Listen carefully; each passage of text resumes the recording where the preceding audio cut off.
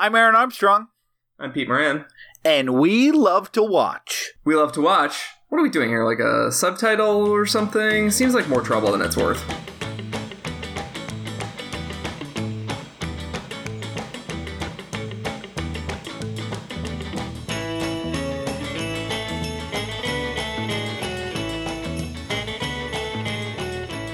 Hey, Peter. Hey, Aaron. How you doing? I'm feeling pretty metatextual. How about you? I'm feeling so metatextual. Why would Peter say that to me? Sort of a weird thing for him to say, don't you think? If you're listening right now, do you think that what Peter just said is weird? I don't know. I guess we'll figure it out when we get to the other segments. So, what if we did the whole fucking episode like that? People would shoot us in the brain. That was something we were talking about, how Shane Black is the only person that could have made this movie. This movie would be complete garbage if, like, anybody but him made it. It walks right up to that line. It's like, it really is a tightrope. And it's like, oh, he's gonna fall. Oh, he balanced himself out. Okay. He somehow made this terrible line. But this movie, BS, the movie is Kiss Kiss Bang Bang. It's the second week of a very Shane Black Christmas. And he really, really writes these lines that they feel like cringy. This is my first script and I'm a college student, like attempts to be clever. And I think somehow the combination of Robert Downey Jr. and the fact that he knows like the right particular word to not make it go off that cliff somehow makes the majority of this movie work. But it's a very Quentin Tarantino thing where and the reason Quentin Tarantino his movies are typically so good is because he pairs them with these actors that know how to make his lines sound good. Oh yeah, like that one guy who's in all of his movies. Quentin Tarantino. Like Quentin Tarantino, yeah. That guy. Have you seen Django? The Australian actor Quentin Tarantino? Oh, yeah. He is great. His hairline looks fantastic. So, yeah. He doesn't look like he's being slowly turning into Robert De Niro's Frankenstein. How great would it be, though, if he just showed up in his Manson movie as Manson? I mean, I'm assuming that's where it's going. Yeah. You're putting a lot of stock in that movie getting made. You gotta really hedge your bets when Quentin Tarantino says he's doing a movie next. Well, nowadays, like, he says he's not going to do a movie, and then he made Hateful Eight. I take Quentin Tarantino's I'm gonna direct a movie about as seriously as when I make plans with people when I'm drunk. Maybe I'll call you tomorrow saying, hey, I got those tickets to the concert we talked about. Maybe I'll be like, oh, I forgot I hate that band and I dislike you. I actually hate the band less than you, so I'm going to go without you. I bought tickets. It was I have done the drunk thing before where I've had limited tickets to an event and then, like, been out with a bunch of friends and invited more people than I had tickets to the event. You're like, sober me, we'll figure it out. Yeah, maybe I won't go. There's always tickets. You just grab tickets. It's all going to work out. Nothing to worry about.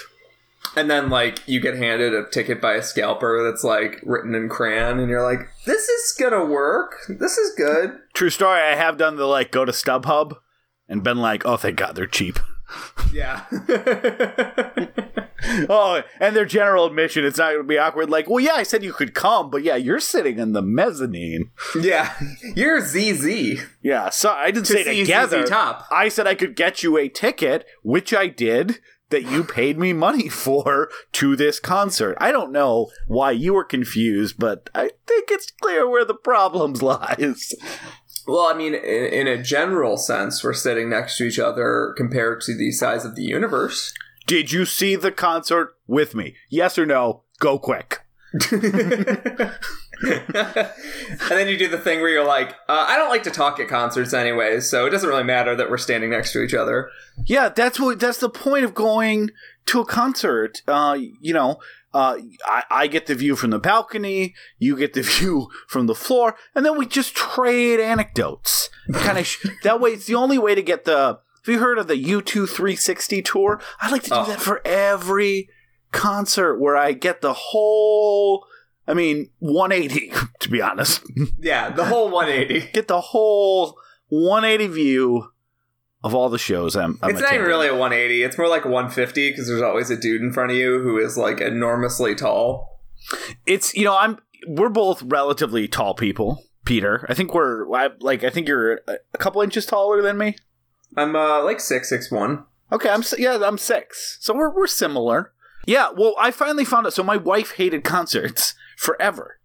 And I finally kind of figured out why. And she's like, well, it's something I didn't think about because I guess I'm an asshole. I'm a heightist. But she's 5'2". So, like, she hates being on the floor for concerts because everyone's taller than her. Have you considered getting her a pogo stick? I mean, considered it? Yeah. And I decided it was a terrible idea. Like, you know what? Our budget's pretty locked down. I'm on a fixed income. It doesn't allow your pogo frolics. Oh my God, those pogo collar telemarketers, they never listen when you tell them that you're on a fixed income.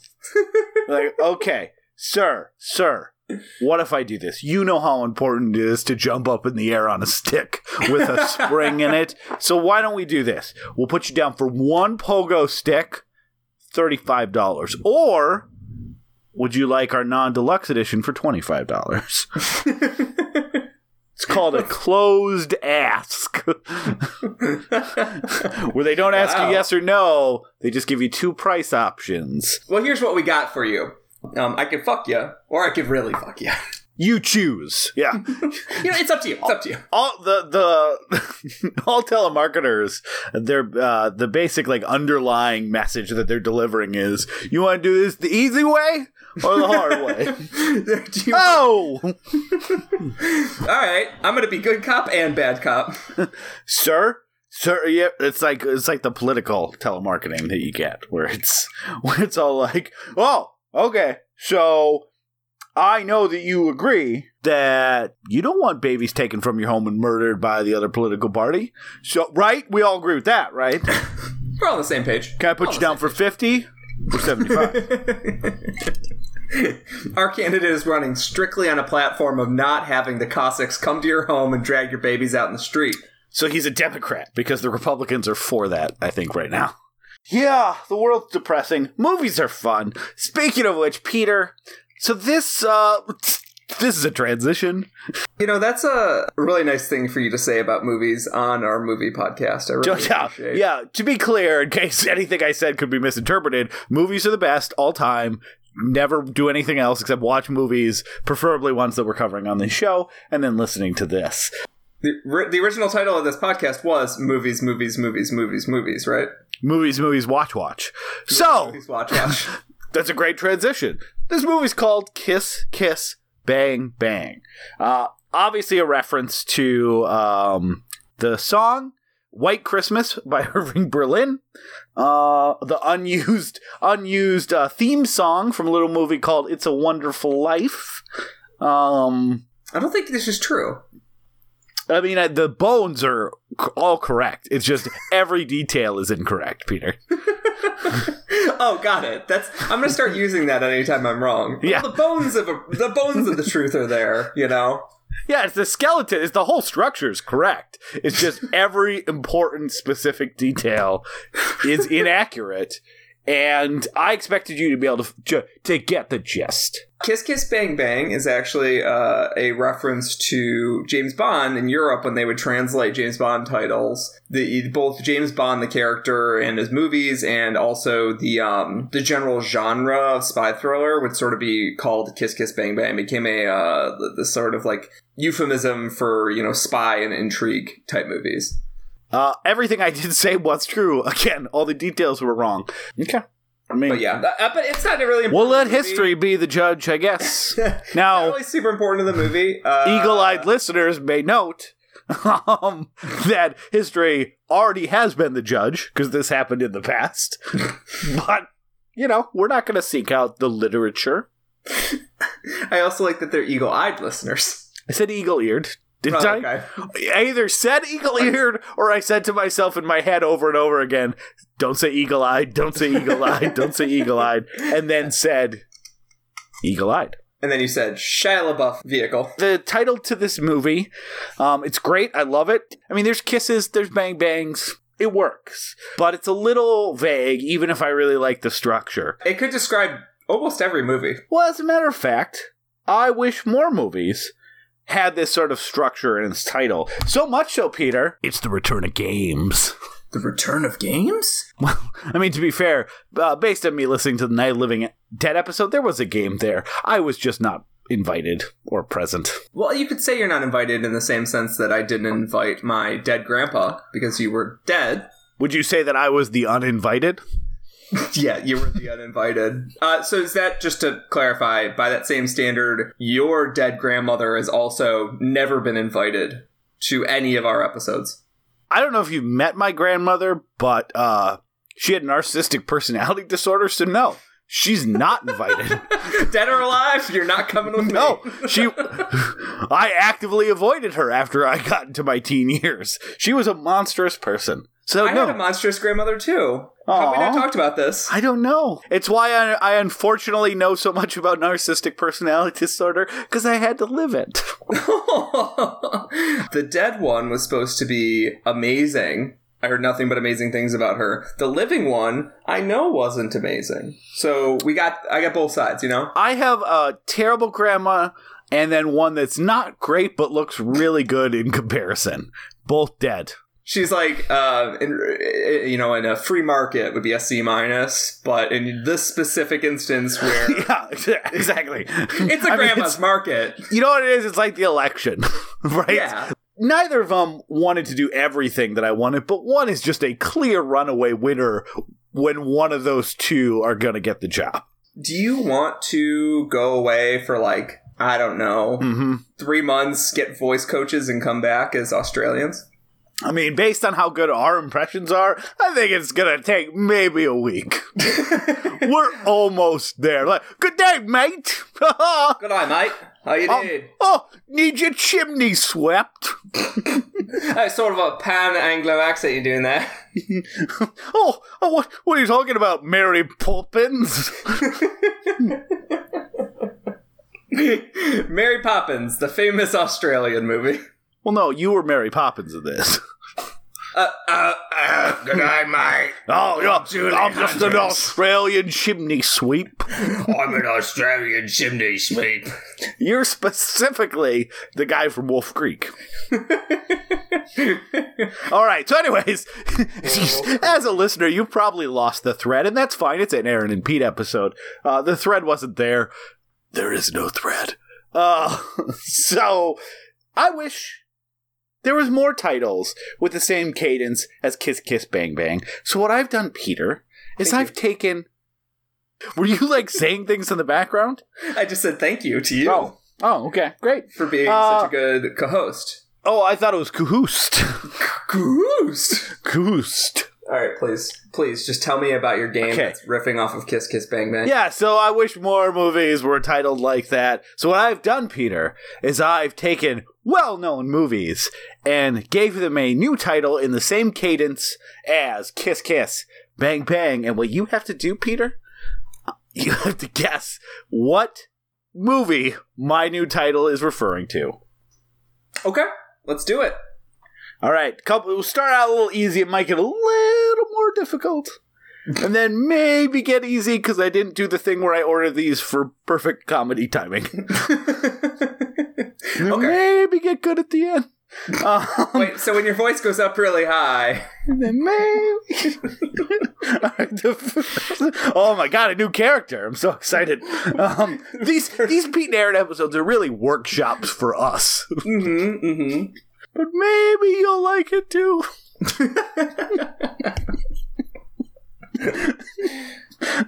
All right, Peter, the first one. Shark, Shark, Bite, Bite. Do I get 2 guesses or 1? Just 1. Okay. Jaws? Correct. 1 point. I was going to say Deep Blue Sea next, because I just rewatched Deep Blue Sea, and it is chef fingers. Well, this thing about Kiss Kiss Bang Bang, like you said, could apply to a lot of movies. Yeah, at most movies. But to be clear, there's only one answer for my question, so... This sounds very difficult, but please continue. All right. Hiss Hiss Teen Teens. Hiss Hiss Teen Teens? Yeah. Twilight? Mean Girls. Mean Girls? I thought it was like a vampire hiss. Like Yeah, that would have been a good guess. I might have thrown bats in. Okay. I would have been like teen bats. Yeah. Flat teens. All right, pass, drive. God, probably not Brian's song. The Replacements? I don't know. What's the most famous football movie? Oh, past, drive. Oh, I think you meant pass, drive. I mean, you were right. It probably wasn't Brian's song. I'm like, I'm gonna guess Brian's song again. The correct answer was Back to the Future. Back to the Future. That's good. Okay. Day, bye. Day, bye. Yep. Okay. Day, bye. Yeah. I don't know. It's the remains of the day. Remains of the day. Okay. You wave bye to what You remains. wave bye. You can't say bye when the day's gone. It's not going to hear you. It's true. I was thinking that could also be Twilight because that's. These. I mean, I'm gonna level with you, Peter. These could all be Twilight. All right, Fast, Furious. I'm gonna guess the Fast and the Furious. Gone in 60 seconds. Oh, okay. Drugs, bad. Drugs, bad. I'm gonna go with Requiem for a Dream. That's correct. You're at 2 points. All right. I'll take it. What do I need to win? I don't know. I could have kept going. I only stopped here because eventually I had to put my daughter to sleep. Not permanently, cool. Just to bed, like a nighttime thing. Sled, cry. Way to say that. Yeah. Sled said cry? Yeah. Do you remember in Silent Night, Deadly Night when that guy chops that dude's head off when he's sledding? I mean, I remember it now that you've reminded me of it. Yeah, Silent Night, Deadly Night. Citizen Kane. Citizen Kane? Oh, man, he makes a real sled cry, I gotta say. That's what the whole movie's about. Yeah. All right, Dance, Dick. Dance, Dick. Magic Mike? Correct. Okay. Dick. Bookie Nights? Is the movie Dick. Oh, got it. The movie starring Kirsten Dunst and Michelle Williams. Yeah. 1999. Kill, Elf. Kill, Elf. Yeah. Shrek. The Santa Claus. Because Santa's the king of the elves, and they kill him. The movie begins with a man coming home on Christmas Eve to murder a man on his roof. Oh, I thought you were gonna hypothesize an unused prologue where like the first like Santa Claus that dies in that movie, like it's just like his family coming home and being like, sit down for this. I know it's Christmas.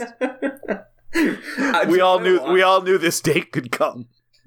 No, what I want is for them to go to the original the original Santa's family and just dump the corpse on the lawn, and then an elf is like, sorry Santa, it's the first rule of becoming Santa. That's what I want too, Peter. Yeah, those would be real elves with attitude. What are the fake ones? There's characters in the movie The Santa Claus. Do you know the movie The Santa Claus? Yeah, I've seen The Santa Claus. It's Santa a Claus? Pun. Yeah, it's The Santa Claus. It's the pun. It's the pun. So you know, in that film, there's a group of elves that are like a SWAT team of elves or Navy SEAL of elves. Yeah, they have flying packs. Yeah, they're elves with attitude, and they say, they like tinsel, very strong or something. But I thought it had like a code name. I thought it was like ELF. ELFS. Yeah. Yeah. But that's not elves with attitude. That'd be UWA. The kid's catchphrase or whatever, he goes up to him and he's like trying to explain why they're badass elves or something. He's like, we're elves with attitude. Well, since I watch the Santa Claus every year, I guess we're going to have to find out very shortly. Expect a late night text. I mean, the text could be, I was wrong, but expect it. All right. Ho, ho, ho. Couple more. Christmas this year. Ho, ho, ho. Home Improvement. Your Santa voice sounds like the noise when you get a game over screen on Zelda 2. Ho, ho, ho. The return of Ganon. It needs some work. Look, we're recording this. It's 11:30. You got 31 days. You got 25 days. You have a week less than I originally anticipated. Why are you taking time away from me? I need those 31 days. Look, I don't know. Tell you, I didn't pick the date. Oh, folks, it is the Christmas season. Okay, a couple more. Suit, dance. Suit, dance. They dance in suit. No. It's got to be Footloose. Stop making sense. God damn it! It's a big suit. It's a huge suit. It's a huge suit. Girl, gone. Gone girl. It's The Messenger, the story of Joan of Arc. God damn it. Is that the Luke Besson movie? Mila Jovovich movie? Yep. Night, Fog. Night and Fog. That's correct. My attempt to do a Schindler's List one was not working. So thank you for not sharing it with any of us. No, I'm not going to share the drafts. All of it made me feel really bad, and I decided to pivot and not do it at all. I appreciate that. Thank you.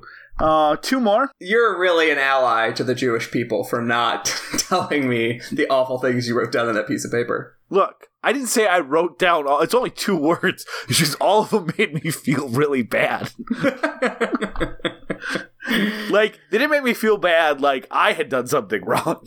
To be clear, I am not the villain of Schindler's List. Dog, boom, boom. Dog, boom, boom. The dog's a boom town. That would be John Wick. John Wick. Wow, that's dark. And then boom, Dog. Boom, dog. John Wick. It's Old Yeller. Old Yeller. See, in the first perspective, it's amazing that I got any of these right. You got 3. I mean, Night, Fog was pretty. That's a gimme. Yeah. Although you probably would have got my Schindler's List ones too, but it would have made you feel bad too. Just because I'm also trash. Yes. So I think, looking over this list again, those were 15 or so. I think they're all better than what they were actually titled. I think they're all stark improvements. I think that the nice thing about them is that you just think of them and it just like conjures such an image in your head.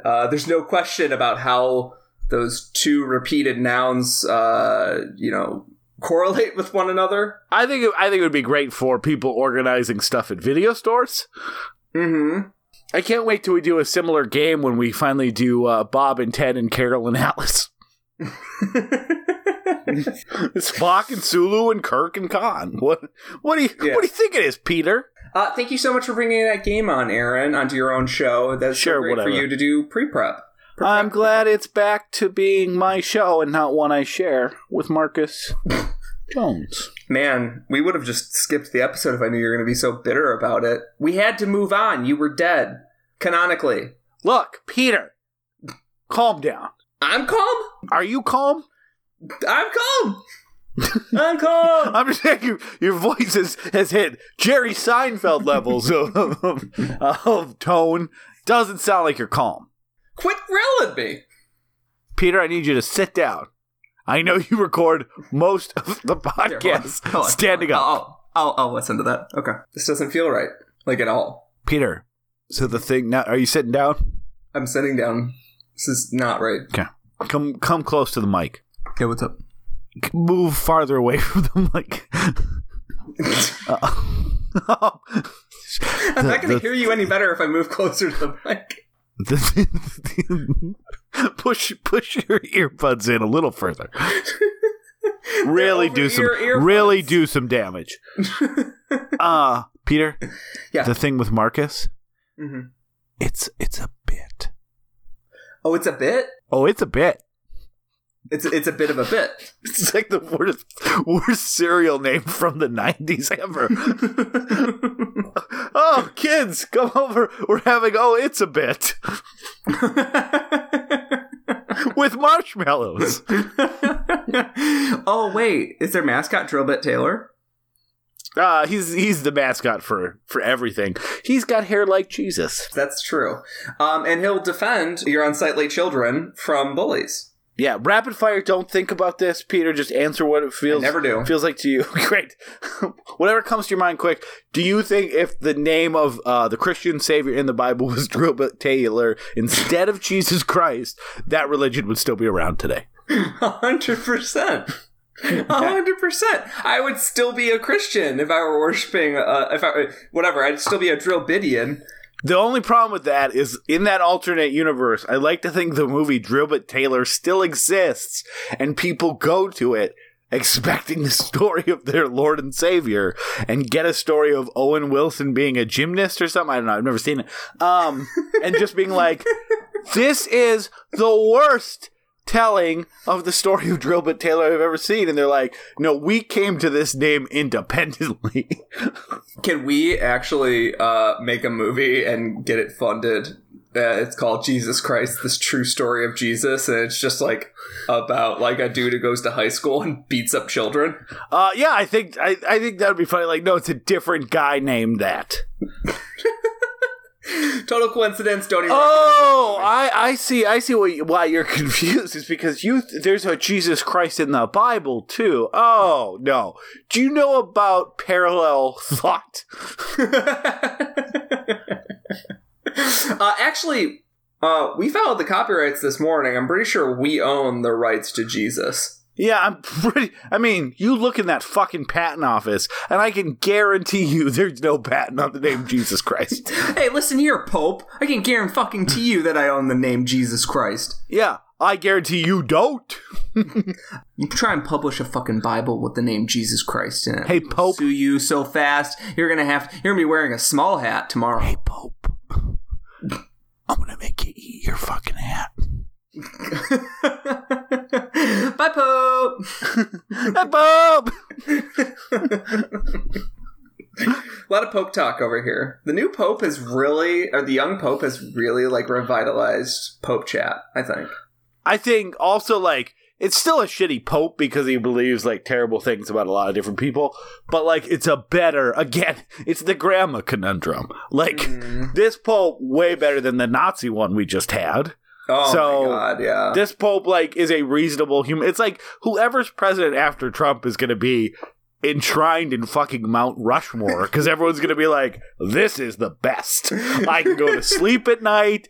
Checking social media doesn't give me panic attacks. And he comes out and he's like, I think we should discontinue, like his name's like Jeff or something. He comes out on a podium. He's like, I think we should discontinue the practice that was started under my predecessor of releasing bears into unemployment offices. I mean, the next president could go on TV and kill a puppy with a gun, and everyone would be like, okay, sure, but he's not taking healthcare away from everyone. Like, it's not great, but it's better. Do you remember? Just think about it. Obama got the Nobel Peace Prize immediately just for not being George W. Bush. What the fuck is the next guy after Trump gonna get?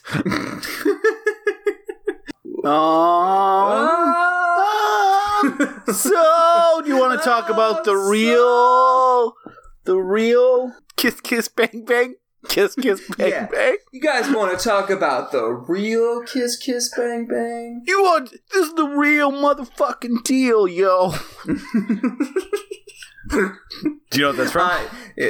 No. Stains the Outside? Stains the Outside? I don't even know. I don't know how to explain this. Just play it or something. Can you explain the 90s to me? It was 2000. So there's a band, Stain. They sang a song, I'm on the outside, I'm looking in. And it was Stain featuring Fred Durst. And Fred Durst, it's like a live recording. All he does is at one point in the middle of the song, and in the music video, he's just sitting on the stage doing his Fred Durst head bop. And he says, this is the real motherfucking deal, y'all. That's it. The best thing in the world. It's the best featuring of all time. He's like he is literally sitting on the stage. He's sitting on the concert stage while the guy from Stain plays the song on guitar, and he got a featuring credit. I like that he's like a hype man that showed up 4 minutes late. He's a hype man who learned one line. I forgot all my other lines. And the whole audience is like, it's not really the deal. We're Stained fans, and we're disappointed. In Actually, this isn't the real motherfucking deal, y'all, because I've heard the full band version, and this is just the acoustic. Okay. Let's talk about Kiss Kiss Bang Bang. Bang Bang. Yeah, Aaron, you want to talk about Kiss Kiss Bang Bang?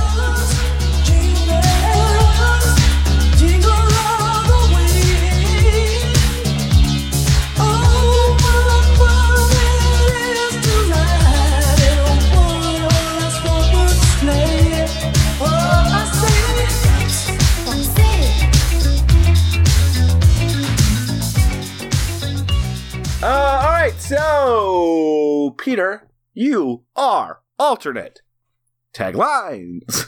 Alternate taglines.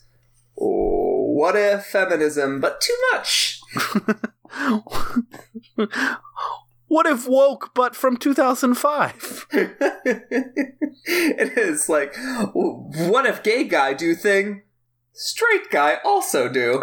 You know, it's funny because I actually think that the misogyny is worse than the gay panic in this movie. I think the gay panic is actually like 95% of the way there. I think the misogyny is like just straight up misguided. Like it's coming from the wrong direction. The gay panic stuff gets me a little because it is a little bit too much sometimes. Like Shane Black getting to make all the homophobic jokes he wants, but because it's coming out of a character who's gay, it's some real kind of fucked up logic. Like, I can't say this joke anymore because people would be like, oh, this is a homophobic movie. What if I have a gay person say it? But like, it's still a straight writer writing homophobic jokes that's coming out of a straight actor's mouth. So we can get into it. The misogyny in this movie is way.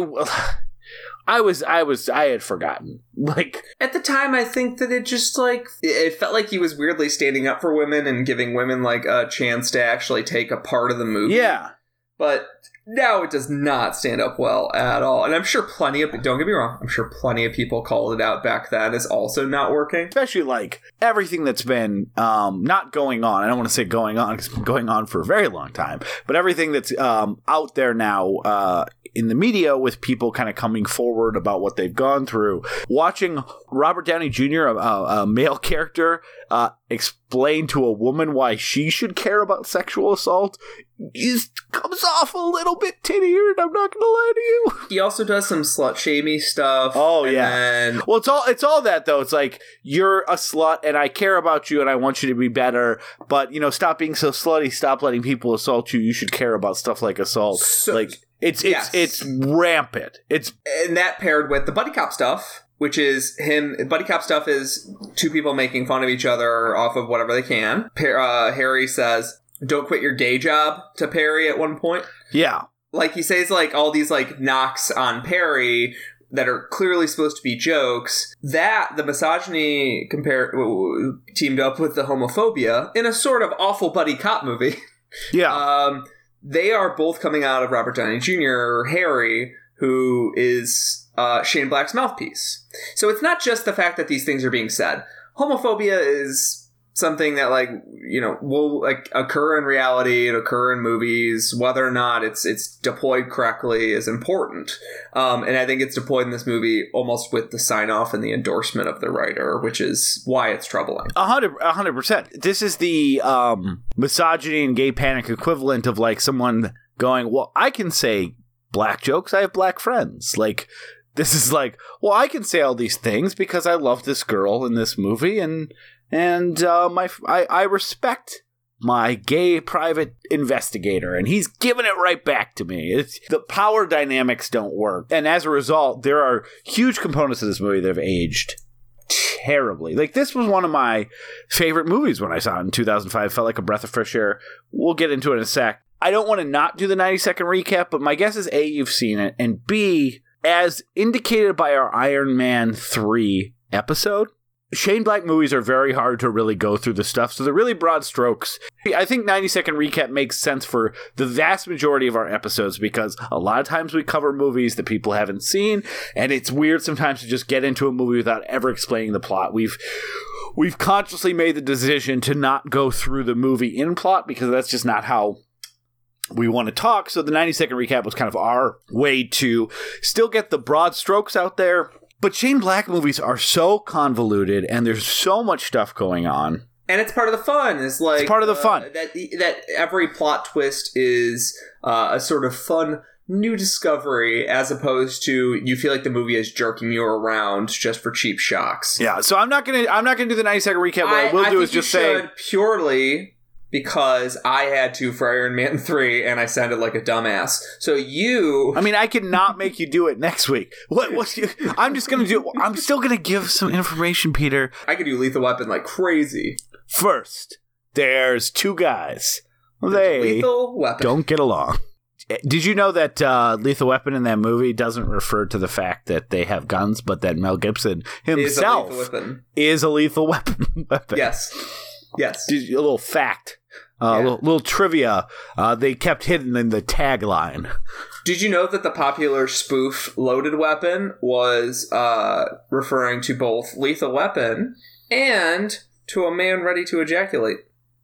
Did you know they never made a sequel to Loaded Weapon 1, even though the title implied heavily there would be one? Wild stuff. That's some wild stuff. That is wild stuff. So give me a 90-second recap. So it's just basically here's kind of what's happening in this movie. You have Robert Downey Jr. He is a thief who got picked up to be an actor because he hid in a casting call. And because his partner was just shot, gave an amazing, not performance, but actually just saying a bunch of stuff that was true in the moment because of serendipity and also Shane Black. So he then goes to Hollywood.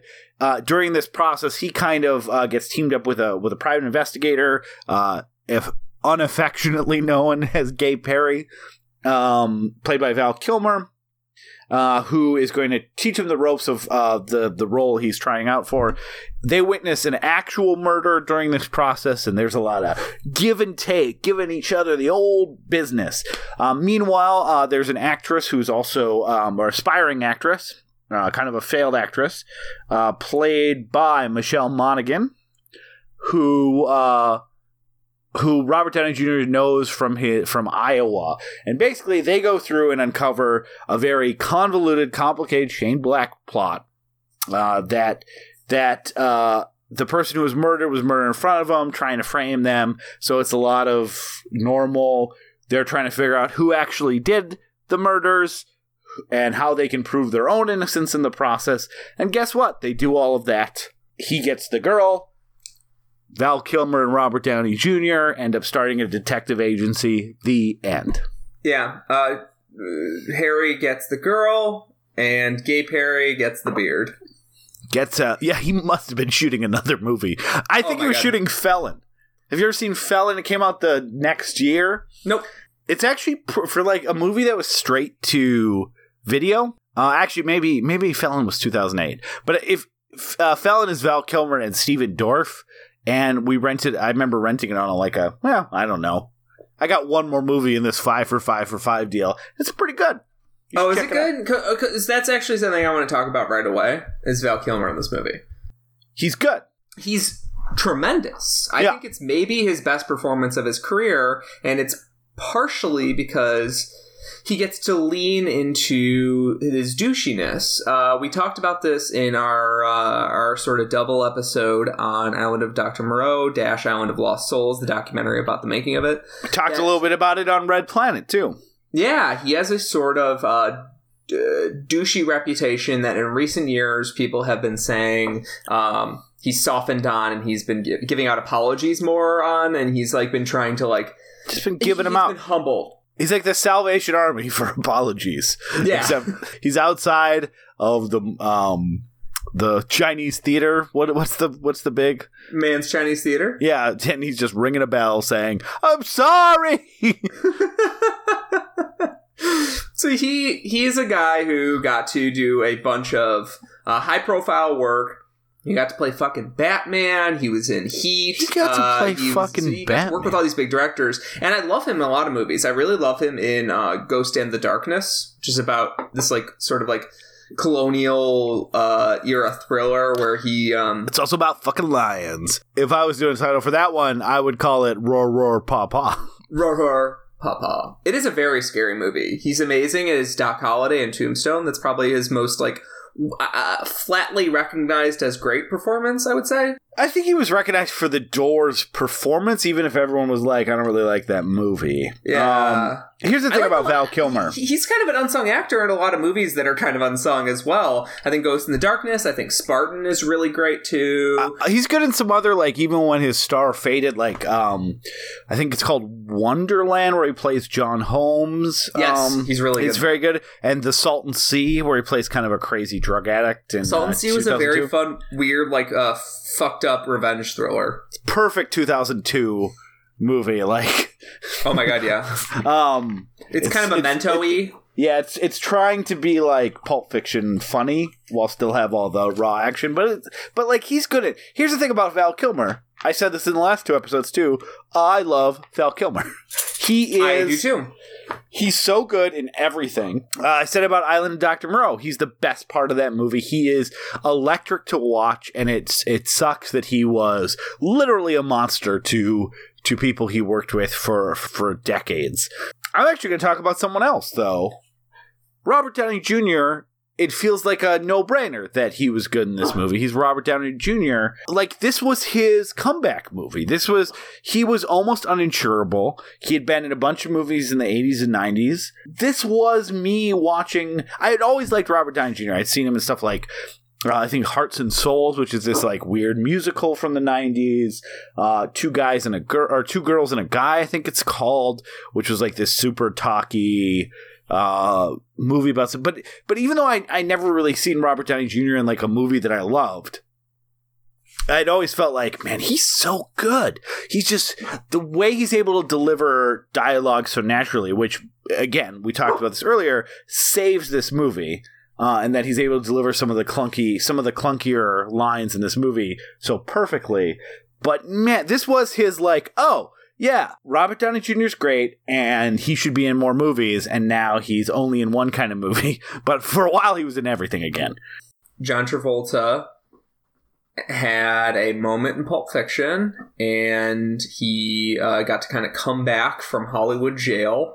And then he kind of got a string of bad roles. And similar to that, Val Kilmer also got just like a string of bad roles, or I think more for Val Kilmer, more unsung roles. Like, he's really good in the Prince of Egypt movie. What was that David Mamet movie he's really good in? Spartan. Spartan is... Did you say Spartan?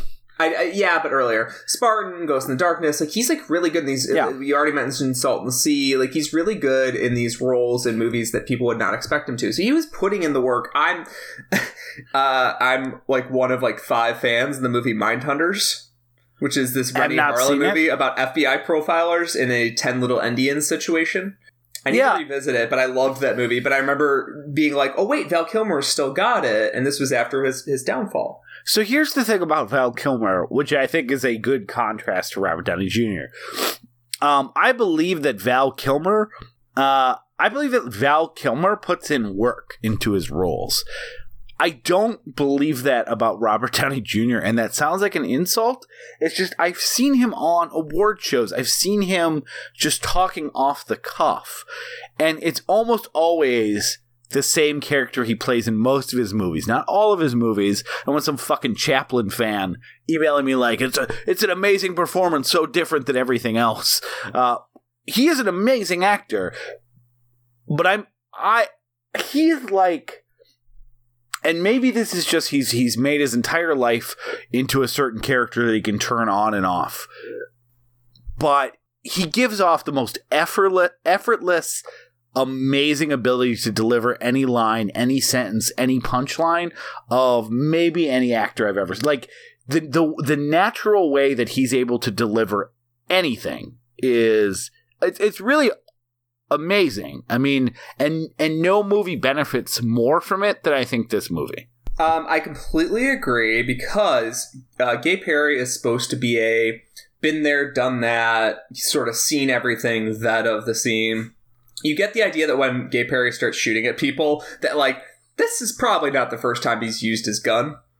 This is probably not the first time he's been involved in a murder. It's probably the first... Whenever, Harry says, like...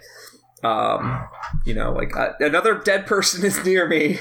Gay Perry essentially acts like he's exhausted, because, like, he doesn't... It's not his job to fucking help him get rid of bodies. He's exhausted, but he knows exactly what you're supposed to do, right? Like, and Val Kilmer, as a sort of, like, Hollywood vet getting brought out of... Val Kilmer getting brought out of retirement and doing that sort of performance is really illuminating, and kind of uses his talents well. Perfect casting by Shane Black, who obviously directs and writes this one, just like he directed and wrote Iron Man 3. Next week and the following week, the movies will not be directed by Shane Black. Now, on the other hand, flip that back around to Robert Downey Jr. Robert Downey Jr. is not doing what Robert Downey Jr. normally does. He's like a naive fish out of water, but, like, he, like, knows the ways of the world, but he, like, doesn't know the ways of this world. He knows how New York works. He's a little out of his element. Yes, he's not an LA guy. That's what the joke is. That is the joke. That is the joke, and it is... It is mostly about how much... This really does feel like an autobiographical Shane Black movie, which makes a ton of sense. Because let's put this a little bit into the context of Shane Black's career, because we are doing this, as we mentioned last week, in a very crazy order. So Shane Black, we'll talk about it more next week, kind of his writing. We're basically doing weird bookends, just in a totally mixed up crazy order. Because next week we're going to talk about Lethal Weapon. That was his huge break. And then the following week we're going to talk about Long Kiss Goodnight, which was his take a break. Mm-hmm. And this is his comeback movie. This is after Long Kiss Goodnight. He spent 7 years without being a part of any sort of movie. It's his first directing movie. And he was disappointed with the box office and the reception of Long Kiss Goodnight, and he wanted to take a break and try something different. He wanted to work outside of his element. And I think it was Joel Silver said, why don't you try writing a different, something like a different genre? So he started writing a romantic comedy that wasn't going to have any action, and he shopped that around, and basically no one would take it. And he kept rewriting it and rewriting it and rewriting it, and eventually it became Kiss Kiss Bang Bang, not the original title. And people still weren't really biting because he really wanted to direct it, and he hadn't had a successful movie now in, like, we're talking like close to 10 years. So he got a little bit of money. He got two down on their luck actors. If you told the 80s that, they would throw up that those were Val Kilmer and Robert Downey Jr. Oh my God, this movie sounds so miserable looking at it from like a 1987 perspective. Yeah. The fact that it was Shane Black, Val Kilmer, and Robert Downey Jr. was like, I don't know, give them a couple $1 million. I think the budget was $9. And then Michelle Monaghan, who hadn't been in much at that point yet. So this don't worry, she's about to be sidelined in Mission Impossible movies for the next decade. Yeah. But this movie really does, I think in making a romantic comedy, or how it started, I think this movie does feel very Shane Black autobiographical, because Shane Black always had a sense of Hollywood is dumb and phony, and I want to make movies, and I know that I have to play all these games and deal with these certain types. This movie is so much about making movies. And I don't mean that like as a metaphor. It's just, it gets into shit about how they make movies and how they cast stuff and how they pick people that I didn't know until I saw this movie. Like, Robert Downey Jr.'s character is the reason, like, he is, they're pretending like he's up for this role as a new actor that he's not actually up for. They're just rolling out the red carpet, as Perry says, to shave a couple $1 million off of Jude Law's price tag so that he doesn't get nervous. They're not going to offer that. They're going to offer to someone else, gets nervous, and signs on for a lower price. That absolutely happens. So it feels really much about like all of Shane Black's like comments of how dumb Hollywood is, said through, as you said, Robert Downey Jr.'s character, who is new to Hollywood and doesn't like most of it. And then what's the weird thing is that like Shane Black is a Hollywood veteran. He was somebody that was like picked up at a young age and thrown into the screenwriter thing. We talked about it briefly for Night of the Creeps. Because him and Fred Dekker were roommates and writing buddies. It is Fred Dekker. Well, true, but he kind of made a name for himself. We're going to talk about this more next week because I keep saying that, but it's a crazy. No, but he like would insult Hollywood producers and screenwriters, like passive aggressively insult them in his scripts. And that's like what he's famous for, is like these notes that are kind of mocking the person that's reading his script. Like, oh, you're a fancy script reader person. Like, and having like these asides that weren't part of the script that were directed to the people reading them. And those, so he kind of that's how he kind of made his name. That's why he was like a hot commodity. Like he was making these commentaries on the script process in his scripts.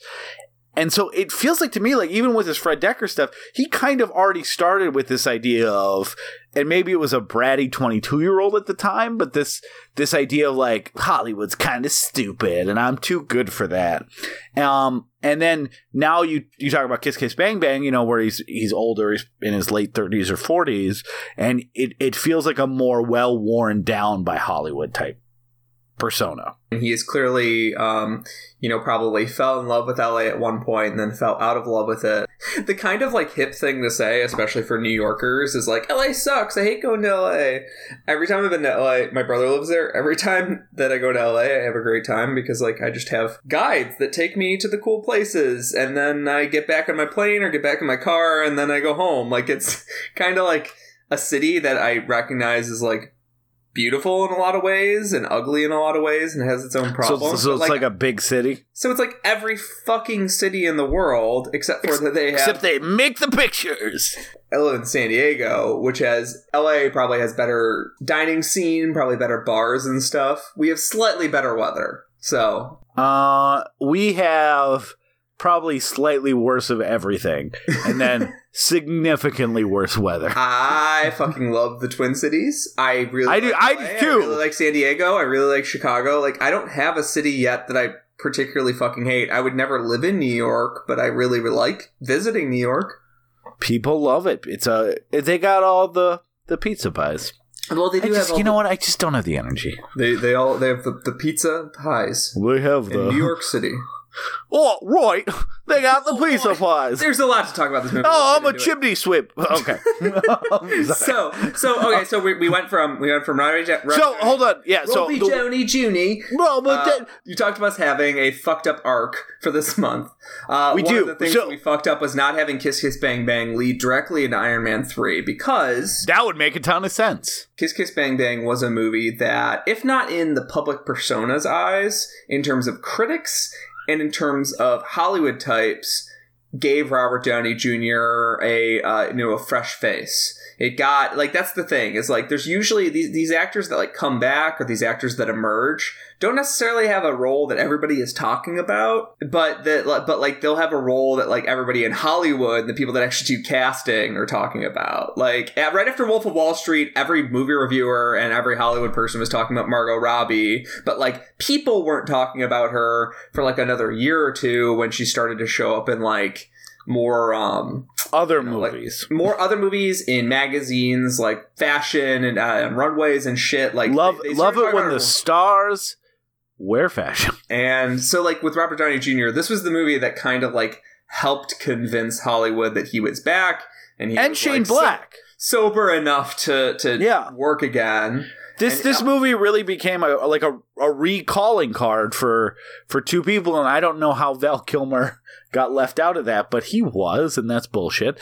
But just to circle back really quick, let's get this part of it out of the way. We kind of hinted at it at the beginning. But most of it seems like Shane Black's frustrations at LA come out in one very specific form, which is how much he hates LA women and how much he doesn't want Michelle Monaghan's character to become an LA woman. And when he sees those characteristics, which he deems as fake and slutty, and kind of paints them with a very broad, offensive brush, he tries his best to tell her how she is behaving incorrectly and that people would like her more, specifically him, if she behaved a certain way. So it's really every shitty gaslighting asshole in the world today doing that thing where they tell a woman that they are acting inappropriately and that maybe guys would like you more if you didn't do these things. And of course what they mean is them, because they are abusive. Yes, there is a bunch of shit in here that is supposed to be read as progressive. Harry is a supportive dude who just doesn't want her to get sucked into this world where women are treated like garbage. So he sees is one type of abuse, which is women treated like objects, and the villain in the movie is somebody who treats women like objects in a way that's way worse than normal everyday misogyny, because he's actively murdering women and using their bodies and their appearance to pull off his plans. So that's like an extreme version of misogyny. And then Harry looks at that, and then that sort of men using women in a very aggressive manner kind of thing. And, you know, he looks at, there's about to be a date rape at a party. A guy walks up to Michelle Monaghan, who is passed out reading a book, and starts like pulling up on her skirt. You know, if not date rape, at least like a molestation, like a horrible thing to do to a human being. And he like steps in, plays like the sort of hero, and then the movie stomps him down, which is like funny in a modern context, because like it's still funny to us because you're like, oh, he wanted to play like the dude hero and that didn't work out. Like, that's funny to us. But the other side of the coin is that after that he becomes this sort of like preachy asshole who's like, why do you put yourself in these positions where guys can do that to you? And you're like, okay, just because you saw an extreme version of misogyny doesn't mean that what you're doing is not also misogynistic. Yeah. It's not great. It's really, like I said, it's tough to watch a movie now. And I haven't seen this since it came out, which I watched it a couple times. Sure, people that watched it then were also like, well, this is bullshit. Oh, we're not coming up with new things. I'm sure at the time it was being noticed by women and they were very annoyed. Yep. But watching it now, it was like, oh, this is awful. Like this, like Robert Downey Jr. is a bad guy. And again, like you said, if he was like played off as not the hero of this movie and like a true anti-hero who is like a monster and an asshole, it would feel better in this movie. But he's not. He is the hero. He is our narrator. He is the person you're rooting for. And, mea culpa to me. And 12 years ago, I was invested in their relationship. And I was like, oh, good. They got together at the end. I agree. At the time, I liked the movie because it had a metatextual bent that like was winking at the audience constantly. It's a very funny movie. Do not get me wrong. I don't typically laugh out loud at comedies when I'm like alone, especially. I was like cackling at certain parts of this movie, but at the time in 2005, like this is a movie that I like loaned the DVD to friends because I like was so happy with it, and like it was like my weird discovery because like it was not being talked about. It was a modest success. Yeah, I randomly rented it on demand, and I remember being like, "Oh, this is a cool title." I think I read a good review of this and fell in love with it because it was. It wasn't just different than what I was watching at the time. It was different than a lot of movies. And we can pivot a little into why I think why it is so funny. it's because I can't think of a movie that I had seen at that point that was not just this metatextual, but defied narrative convention at every single possible turn. And the only thing that comes close was Army of Darkness. And I know that's a weird comparison, but when I saw Army of Darkness at 15, I fell in love with it because it was, oh, yeah, he just is going to pull out his gun and shoot these people. And, oh, he doesn't care about these things. Like, that movie's very good at making Ash kind of a bumbling doofus, but also, you know, in the same way that that Raiders of the Lost Ark moment of him pulling out the gun when the guy wants to have a sword fight was so great, Army of Darkness felt like that for an entire movie. And now Kiss Kiss Bang Bang is doing the same thing in, like, the crime police genre. And that was felt new and fresh and amazing to me. There's a bunch of different types of fractured narrative, but Quentin Tarantino does it where he places the events in a specific order, and it's your job to figure them out. And sometimes there's not necessarily a rhyme or reason to it. You can debate it later, long after the viewing, why they did it out of order. This is doing a fractured narrative thing to poke fun specifically at movies. So there's a moment where Harry gets introduced to Michelle Monaghan at a bar after trying to defend her honor at a party, and she's like trying to push him away because he's like a creep, very right how any human being would. She doesn't know he was trying to defend her, and even if she did, like, why would he get into a fight with somebody over her? Like, that's a creepy fucking thing. And then as that goes on, he's just a dude that she saw at a party, and now she sees him at a bar. He's been following her, obviously as a creep, and then they recognize each other, and she's like, that's why we have this connection, and it sort of makes sense to start laughing at each other. And then Robert Downey Jr. stops the film dead and goes, oh wait, I should have explained earlier. The prologue of the movie, that wasn't just Michelle Monaghan in the casket. That was me doing the magic act. And he does that a couple times where he says, I'm being a shitty narrator again, and goes back and gives you more information. Yeah, so that's why they're doing the fractured narrative thing, is for a comedic effect. So he's specifically breaking the movie in that way, in a way that you know that it's not that he's telling the story in the wrong order. He's telling the story in the wrong order to make a joke about movies. And people love being in on the know. This is like an insider movie, and I don't mean that in a sense that like only insiders know about this movie. Like, a lot of people know about this movie. But it's an insider movie in that it is speaking to you as if you're another one of the insiders. Yeah, and it constantly calls out everything it's going to do before it does it. Like, it says there's always two cases in these books that everyone is reading that Michelle Monaghan's characters fell in love with, these like hard-boiled detective type books, and in those books, there's always two cases that seem unrelated that come together at the end. And they say that so much, to the point that Robert Downey Jr.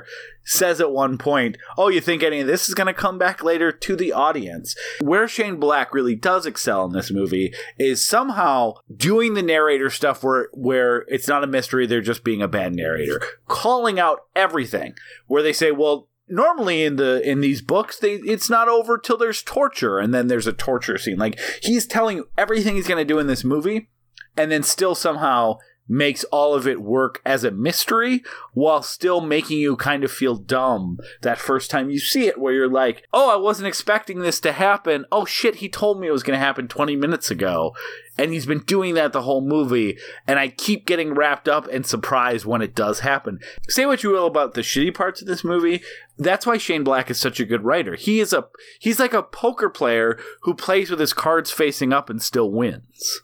Yeah, very similar to the Mandarin twist in Iron Man 3 from last week, where he keeps mentioning fortune cookies, and he's saying, you know, you think they're Chinese, but they're actually made in America. That's Shane Black saying, the Mandarin is not what he seems, A. He is obviously not a Chinese guy. He is an American-made thing that is being passed off as something else for a different purpose. Yeah, I think he says something like, your destruction comes from within. Yes. My point is that that they're doing all that sort of... The poker player thing is a great nod. Also, speaking to Harry as a audience, both an audience identification character and also a Shane Black identification character. Like I said, he's trying to both let you into the know, but also have a conversation with you directly.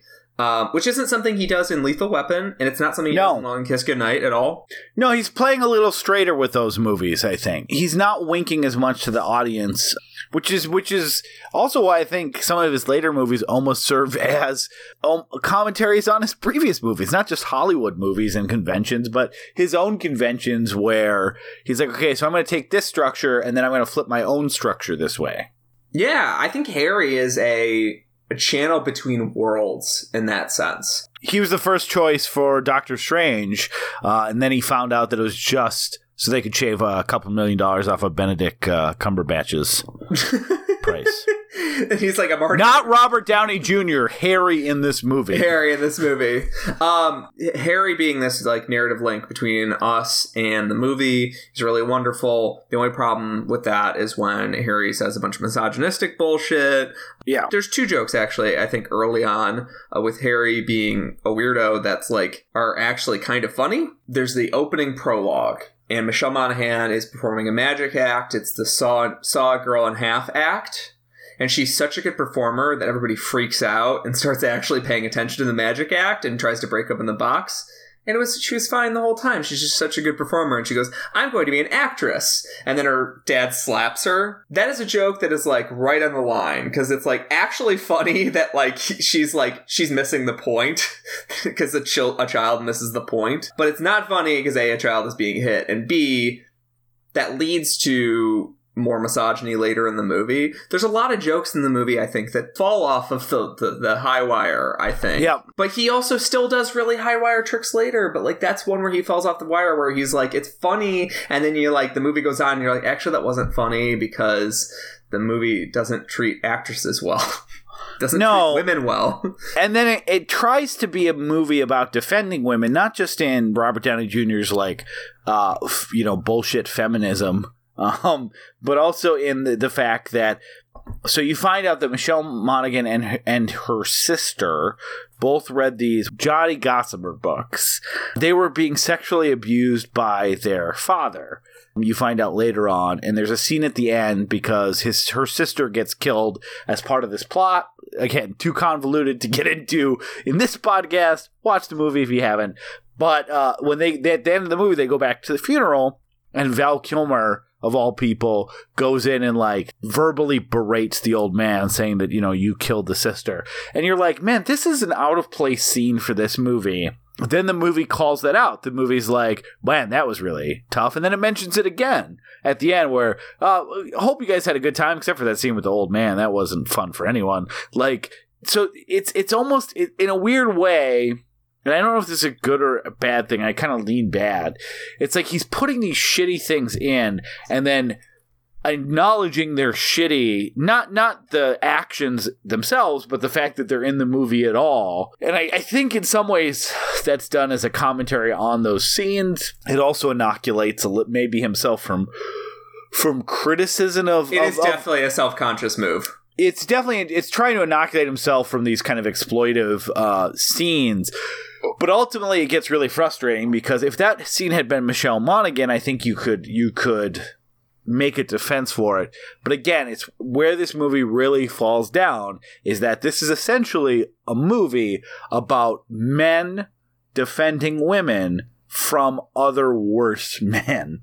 And when you have a character like Michelle Monaghan, who in this movie is an extremely capable, like she's I think a well-written, funny, capable character, but then anytime they're close to giving her like some sort of capability, she needs to be rescued by Harry. She needs to be rescued by Val Kilmer killing the dad. Like she still ends up somehow being the damsel that everyone needs to defend, even though that's so outside of everything else we see about her character.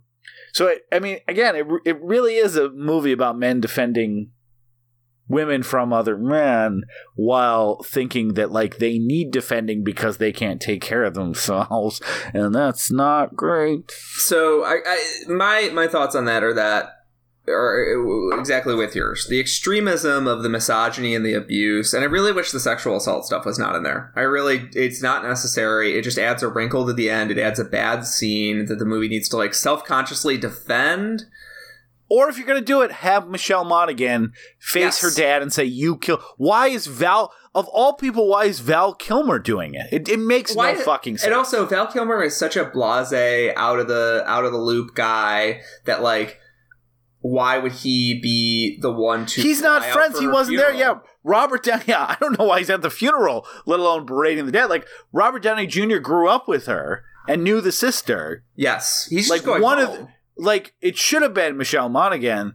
I guess if you're a writer, you might, because you've made Robert Downey Jr. into this hero of women the whole movie, it would make sense for him to be it from that writer's perspective again. Yes.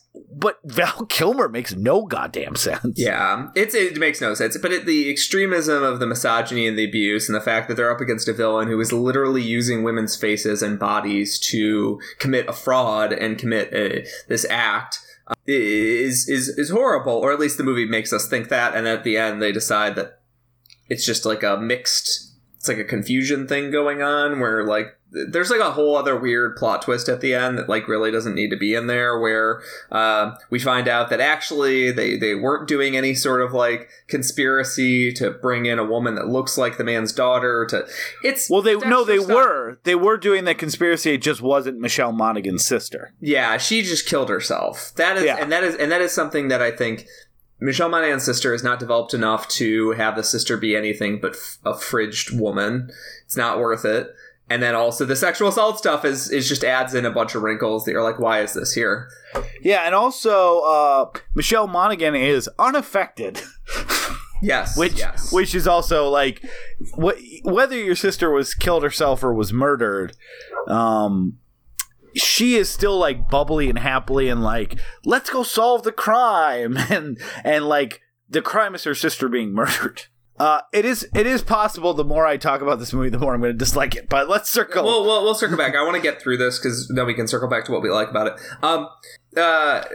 This is a movie that I really like. But yeah, the extremism of the misogyny and abuse is sort of putting Robert Downey Jr.'s misogyny and the movie's misogyny into like a relative state where you're like, well, I guess he's not murdering women and abusing them, but It makes all of it relative, which is kind of a weird thing to do. So there are two tropes that I think have been rightly called out by women, by feminists, by allies. And the first one is the girls date assholes trope. Girls, they're always just dating the jocks and the assholes, and all us quiet, nice guys get to, sit on the sidelines while women don't fuck us. And it comes from a really gross place, which is A, expecting that if you're nice to women that they deserve to fuck you. Really gross. B, just to pause that, one of my favorite tweets ever I saw was that maybe if you expect women to fuck you for common human courtesy, you're not actually a nice guy. Yes, exactly. That the nice guy thing is a horrific misunderstanding of how human beings work, let alone women.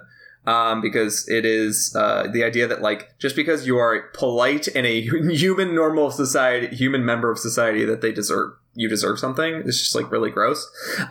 So the girls dating asshole tropes, I really want to get into that.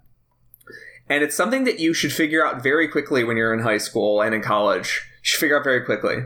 If you think girls only date assholes, maybe look at yourself and see that maybe the guys that you think are assholes are the ones that are actually talking to them and engaging with them. I actually think it's less complicated than that. I think that when, like, those people that say stuff like that are usually the type of people, like, they're like, oh, they're just assholes. It's like, well, most of the time they're fine. Like, they just like sports and you don't. And they play sports teams and you don't. Yeah, in recent years, I just have more sympathy for the jocks than the... Yeah, way more. And then it's also like, yeah, he's also like, I don't know, that person's more conventionally attractive than you. I'm sorry, that's the way... Weird thing where, like, I think guys are like, women don't actually like sports, but if I got them into the shit that I liked, I could show them some real stuff that's important. It's like, well, none of it's important. Like, no. Movies, sports, I like movies way more than sports, but one's not better than the other. Yeah, no, and it's something that I don't want to get too bogged down in, but but it's something I want to call out is this like nice guy girls date assholes trope because it really grosses me out. Yeah, Peter, from our previous conversations, I would say you agree with me. The times that I have felt most lonely in my life was when I was being an asshole. So obviously that's not true. I agree entirely. So me figuring out that I had anxiety problems in college, like, gravely fixed every relationship I had. Yeah. Sexual, non-sexual, every friendship I had, where I was like, why is that guy being such an asshole? And you're like, deep breaths. The person's not being an asshole. You are just uncomfortable. We've talked about this before, the Michael Ian Black line of like, there's no invisible audience. These are just your friends and your relationships. And like, there's no audience on a TV show waiting to laugh at all your like quick humor at the expense of other people. Yeah, it's a great quote. It's between this movie and The Nice Guys, Shane Black learned a lot of lessons. Because The Nice Guys is a movie that still has his cynicism, it still has his mean sense of humor, but like, it's not as bitter and caustic at the bullies that keep him down and keep him from, you know, getting to have sex with all the pretty women and all that shit that like is just comes through in the movie whether or not he intended it to. Well, and this is the most infuriating version of that, where it's not just that nice women wouldn't date him or something like that. This movie is really every girl that he sees or Robert Downey Jr.'s character sees, like, throws himself at him and offers to have sex. And then when he turns them down because he doesn't want that type of relationship, they retaliate, and that's why he hates women. This feels like a movie when Shane Black wrote is like, yeah, all these beautiful Hollywood women I sleep with are just so vapid, but I can have anyone I want, but I just want a real one. So it is like really the grossest of the gross of all these different iterations of that kind of like nice guy thing. Yeah, and his women issues are just deepest in this movie. I think Long Kiss Goodnight is actually way more progressive in how it treats Gina Davis. Haven't seen it since 1999. Am so excited to revisit it. We'll get to it. I also think we're going to get to it. Lethal Weapon still has its women problems. The series actually gets more women friendly as Shane Black exits the series. 3 and 4 are so women friendly compared to 1 and 2. So it's sort of a thing. Like, so Shane Black is one of my favorite Hollywood people in terms of like his output. But you have to, in 2017, you have to call out your heroes as well as everybody you hate. You have to call out the people that you admire and the people that you loathe. You have to call out everybody that is not, like, it's just part of the deal. Is like, if nobody is going to get any better if we're just like, well, I liked his last 3 movies, so I'm not going to. It was, anything. or again, the thing, I feel like we get to the same place often, but it is like, yeah, just because it was 2005 doesn't make it okay. You know, I'll be upfront about this in a lot of other movies. If I was saying Kiss Kiss Bang Bang for the first time, I probably would have a lower opinion of it than I do right now. My opinion of it went down since I had seen it in 2005, 2006. I still really like the movie, but I know a lot of that, some of that, like, residual, like, okay, maybe it's not 5 stars, maybe it's 4.5 stars, is because of how much I liked it in 2005, 2006. I don't know what I would think about any of these movies if I saw them for the first time today. Because I honestly, I can't. No. Yeah. But I can acknowledge at the very least that movies where I see this for the first time, I'm less forgiving. And I probably am being as much a hypocrite as anyone who goes and says, well, yeah, this is still a great movie, but it has serious misogyny and homophobic problems, which is, you know, if I saw a movie in 2017 that had that, it might be a 2-star movie. But let's transition to what this movie really gets right, which is, I think, some of the best Shane Black subversion-related stuff. I want to call it 3 quick moments, Peter, where really demonstrate how good Shane Black is at taking a trope and turning it on its head.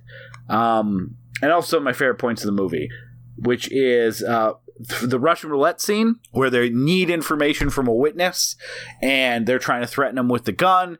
Harry throws a bullet in the gun and spins it and is in the middle of asking his first question and shoots him and kills him in the head. It is so shocking funny. Like it's something that like at the time I like put my hands over my mouth. I was so like, oh my God, they did what? They didn't do that. Yeah. Because at the time when you're watching, you're like, well, this was their only lead. Like, everything brought them to this point. And the fact that, you know, most movies would have, if they would have done that joke, would have at least gotten some part of it, some modicum of information for them to get to the next scene. And this movie kills them before that happens. That makes so much sense because of how the movie's journey goes. They kind of stumble onto a lot of what they find. So They find the car with the dead girl inside because the car drives off the cliff, and then they happen to be parked near the lake. At the end of the movie, Harry survives the shootout and saves the day. He becomes the Prince Charming for Hermione as well as Gay Perry because we just call him Perry. He's credited as Perry, and it is not fun to say. I will go to Perry now. I know it's confusing, Harry and Perry. Yes. But sorry, listeners, you're just going to have to deal with it for the next 30 minutes or 20 minutes or however much is left. He also stumbles through that final gunfight where he's sort of like he's convicted. He's in his conviction to kill these guys, but like honestly, if anything had gone differently, he wouldn't have won. That same thing it happens with the interrogation scene where that just like goes completely wrong, and then they get captured, and then they find out all the information because the movie had to literally send in the villain to grab them and tell them everything they needed to know, and then they find a way out of it. Yeah, normally in these movies, they're one step ahead of the villain or catching up to the villain. In this movie, the villain just finally sits them down and is like, you guys are lost. Here's why I'm going to kill you, because I know you're doing the following things. You mentioned that ending scene. That's one of my other top three twists in this movie, which is, again, normal movie trope. A bunch of bullets come out, people get shot. Robert Downey Jr. gets shot in the chest, but you know he's got that Johnny Gossamer book there, and he stopped the bullet. So he's able to get up, as you said, be the Prince Charming, kill everyone, and save the day. Except that at the end of that scene, he goes, oh, no, went right through. And he was shot in the heart, which is great because the book stopping the bullet is such a common trope, and the thing like, oh no, that one got me too. The body armor gag hasn't been that well subverted by movies still. I wish more movies would subvert that sort of crap more often, and Shane Black, it just feels like a breath of fresh air. Well, and then on top of that, he's got the Val Kilmer subversion too, where you think Val Kilmer's dead, and he shows back up at the hospital, and again, the movie throws all its cards on the table, like, yeah, I know you thought he was dead. It's pretty shitty when movies do this. Bring a character back that's clearly dead, but what can I tell you? So, do you want to know what that's calling out? Lethal Weapon. Lethal Weapon 2. Oh, okay. So, have you seen Lethal Weapon 2? Yeah, I've seen all the Lethal Weapons. Yeah, I love them. I watch them. I've seen all the loaded weapons, too. Me too. I watch the Lethal Weapon movies almost every year. I haven't seen any of them in a long time. 1 and 2 are the only really good ones, but 3 and 4 I remember are still liking fun. 3 and 4, yeah. If you like the characters, you'll still like 3 and 4. 4 has racism issues. We'll get into the Mel Gibson stuff next week, because that is literally... This is I'm glad we're ending with a long kiss goodnight, because I think next week is going to be a weird, like, hey, 2003 me loved Lethal Weapon. I still love Lethal Weapon. I still watch it every year as like a Christmas movie. Or love Mel Gibson. And I've just decided that the Mel Gibson I'm looking at in 1987 is a different one than the one in 2005 or whatever that made an anti-Semitic movie and then beat his wife. And then said a bunch of also anti-Semitic stuff. He did bad and racist shit. Yeah, he just did like all the bad stuff. He's like the worst person, and he is great. He is one of the most charismatic, charming actors that we've ever had. But I will say that I don't think he should be allowed to make movies ever again. And if he could go away forever, that would be great. Yeah, we'll get to next week. I'm just setting the cutoff date for what work of his I can enjoy at like 2003. Anything after that, I can't enjoy. So anyways, they're referencing the Lethal Weapon 2 thing, which I'm sure you already know about, where they, at the end of the movie, Riggs gets filled full of holes. He just gets shot, and it's Lethal Weapon 2 is really good. But Riggs gets filled full of holes. It's been revoked. Diplomatic immunity. It's a great line. But Riggs gets and he's sort of dying on the board, and it's sort of last minute. Richard Donner and Joel Silver, I think maybe, and one of the other producers said, "No, Shane Black, we're not killing Riggs as you originally planned. We're gonna keep him alive and make continue the franchise." And Shane Black freaked out, left the production because he was so pissed about the ending changing. And then Riggs lives at the end, which is, it's both a sweet ending because it's a G.I. Joe movie. Yes. Ending, the 1987 one. Duke's okay! So the weird thing is it works in the movie because of how the series continued, but like at the time, like it would have made sense for Riggs to die. This is Riggs really going off the deep end, but like Lethal Weapon is not to live and die in LA, so like you kind of get both sides of the argument. Like Riggs should be able to walk off into the sunset happy. But anyway, so I think that's what he's referencing with the Gay Perry not dying then not dying, because I think he's referencing the time that Hollywood producers specifically came in and told him as a writer, actually this character's going to live because we can make more money off of them. Yeah.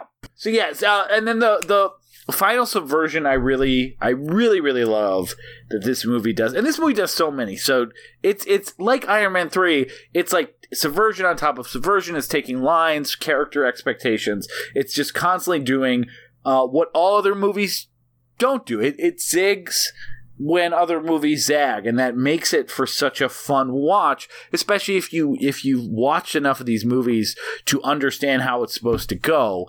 And on top of that, there's a lot of movies that defy convention or invert conventions. Why Shane Black is so good is he's like doing it in layers. He's doing it every other line. It is not like, hey, we're gonna have a twist, unlike the bullet thing where the bullet goes through.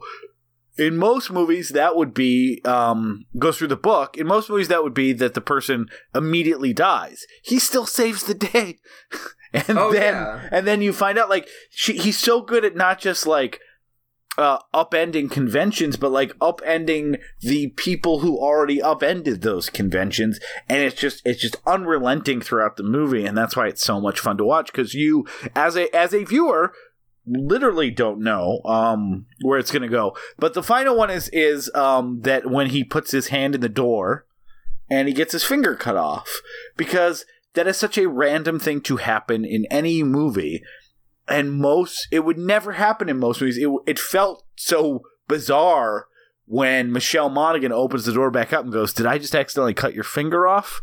Because it's like that never happens in movies, because then the movie has to be about his finger. And most movies are like, we have this fast-paced thing to go, we don't have time to deal with what he's going to do about his finger. There's all these real-world things that he has to think about, and that'll bog down our adventure movie. And so that would be dumb if that happened. And this movie somehow not only does it, but makes him having to deal with it both hilarious and then also relevant to certain parts of the plot. Like, it doesn't bog it down. Like, when I first saw it, Peter, I literally was like, fuck. Like, it was surprising, but then it was like, great, now I'm in this middle of a fun adventure and I gotta see him deal with this finger problem. Like I was just like most movie producers who would say, lose this finger thing. It's a waste of time. It's out of nowhere. It's gonna derail your story. And then somehow he like makes it work over and over and over again. So they also do that in Nice Guys, where he just gets horribly injured. Ryan Gosling gets horribly injured in the first like 20 minutes of the movie. And it's just treated as like a joke. And it comes from two places. One, Shane Black being a cynical dude who like knows like there's some movie bullshit going on. If you get your finger chopped off, that doesn't mean you don't have a finger forever. That means you go to the hospital and do a surgery, and like it might like burn. You might have to take antibiotics for a little bit, but like you can get your finger back. Like that is specifically him watching movies and probably getting mad in the seat. And that's why people love Shane Black so much, is that like he's sitting back and having the same thoughts as you, but he is more articulate and funnier than you are. And he knows you're going to have those thoughts. So he has answers ready for them. And he knows that you've seen too many movies. And so you know that the movie is going to zig instead of zag. But to use the Jimmy James line from News Radio, that's when he zugs. Yeah, he zugs real hard. He's living the zug life. And that's what makes this movie so fun, is that he does the things that you would never expect him to be able to do, and a lot of that comes from him being a director. So, like, the next two movies are going to be a little speeder, I think, because they are directed by someone who's not as bitter at the world. Renny Harlin and Richard Donner fucking love making movies. Like, they're not, like, bitter, caustic old men. Like, they like legitimately love making movies. They want to make movies that the audiences will like. And Long Kiss Goodnight, if my memory serves me, has some really good twists. But it's not the frantic pace where, you know, if it was Kiss Kiss Bang Bang in a vacuum that was like this twist on top of twist, upending convention, reversions, like he is 10 steps ahead of the audience at all times, and not just for specific moments, but throughout the entire movie, throughout line changes and what's going to happen next. It would feel like that was like his commentary, but like it's very clear now from watching both Iron Man 3, which I think does that the entire movie as well, and Nice Guys, that there's probably a version of Lethal Weapon or Long Kiss Goodnight or The Last Boy Scout or any of his other movies that was going to do that. Now, that doesn't mean it was changed by the director. Maybe he wrote other drafts or was trying to make more sellable material, and now he's in a little bit more of a I don't give a fuck mode. This is what I've always wanted to do. Yes. But like it's very clear that Kiss Kiss Bang Bang, I think everyone thought was going to be a one-off. And like how like manic it was about just constantly flipping the script and tearing it up and stuff. And then the fact that he did the same thing with a Marvel movie and then did the same thing with Nice Guys, like I hope he makes 20 more of these movies, because somehow he is always ahead of everyone. And that's so impressive. And this was really him kind of taking his own reins of his material and going, no. Lethal Weapon was running a few like lengths ahead of the competition in its cleverness, but I've always wanted to be literally lapping the competition for how much stuff I was going to do that defies convention. This movie being such a raw distillation of Shane Black, for better, for worse, it does make me like him more, weirdly enough, on balance. It's not a movie that I'm going to return to a bunch. That's Nice Guys. Nice Guys is going to be his latter-day movie that I return to a bunch. I think Iron Man 2, my opinion of Iron Man 3, we talked for 3 hours. I forget if I mentioned it. It went up. Like I did. Mine did too. Like, and I already loved it. It was already one of my top 5 Marvel movies. But I think I got to look at it again and go, oh no, this is like pure Shane Black, and killing it on all cylinders.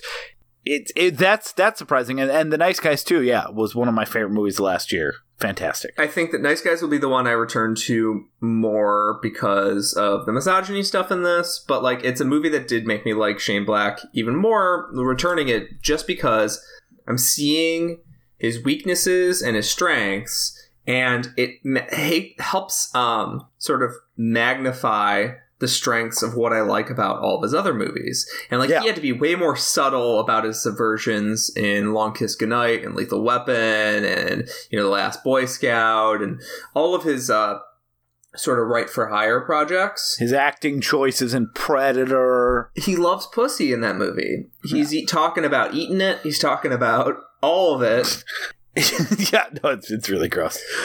We talked about this on Predator 2. Predator is not that great of a movie. Come at us all you want. Care of. We love to watch. The last 20 minutes of Predator are really good.